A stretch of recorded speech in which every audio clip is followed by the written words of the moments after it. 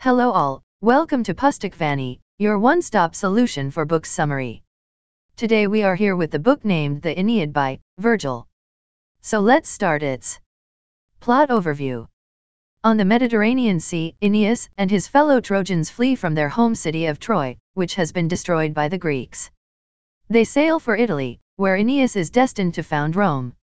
As they near their destination, a fierce storm throws them off course and lands them in Carthage. Dido, Carthage's founder and queen, welcomes them. Aeneas relates to Dido the long and painful story of his group's travels thus far. Aeneas tells of the sack of Troy that ended the Trojan War after 10 years of Greek siege. In the final campaign, the Trojans were tricked when they accepted into their city walls a wooden horse that, unbeknownst to them, harbored several Greek soldiers in its hollow belly.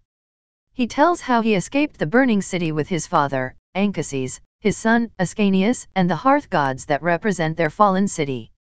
Assured by the gods that a glorious future awaited him in Italy, he set sail with a fleet containing the surviving citizens of Troy.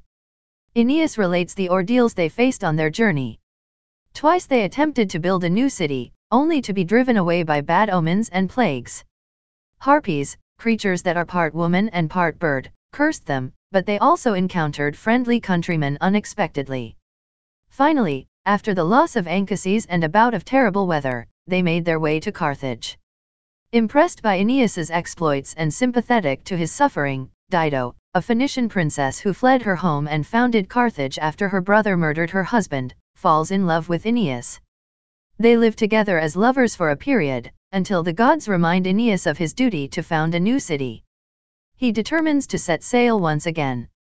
Dido is devastated by his departure, and kills herself by ordering a huge pyre to be built with Aeneas's castaway possessions, climbing upon it, and stabbing herself with the sword Aeneas leaves behind. As the Trojans make for Italy, bad weather blows them to Sicily, where they hold funeral games for the dead Anchises. The women, tired of the voyage, begin to burn the ships, but a downpour puts the fires out. Some of the travel-weary stay behind, while Aeneas, reinvigorated after his father visits him in a dream, takes the rest on toward Italy. Once there, Aeneas descends into the underworld, guided by the Sibyl of Cumae, to visit his father. He is shown a pageant of the future history and heroes of Rome, which helps him to understand the importance of his mission. Aeneas returns from the underworld, and the Trojans continue up the coast to the region of Latium. The arrival of the Trojans in Italy begins peacefully. King Latinus, the Italian ruler, extends his hospitality, hoping that Aeneas will prove to be the foreigner whom, according to a prophecy, his daughter Lavinia is supposed to marry. But Latinus's wife, Amida, has other ideas. She means for Lavinia to marry Turnus, a local suitor. Amida and Turnus cultivate enmity toward the newly arrived Trojans. Meanwhile, Ascanius hunts a stag that was a pet of the local herdsman. A fight breaks out, and several people are killed. Turnus, riding this current of anger, begins a war. Aeneas, at the suggestion of the river god Tiberinus, sails north up the Tiber to seek military support among the neighboring tribes. During this voyage, his mother, Venus, descends to give him a new set of weapons, wrought by Vulcan.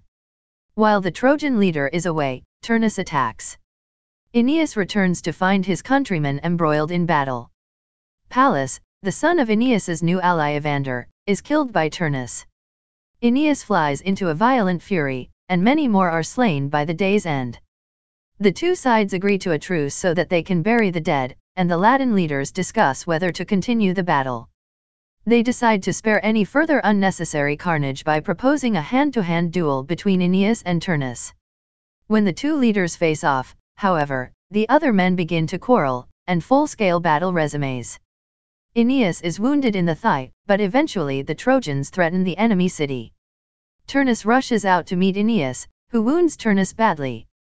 Aeneas nearly spares Turnus but, remembering the slain Pallas, slays him instead.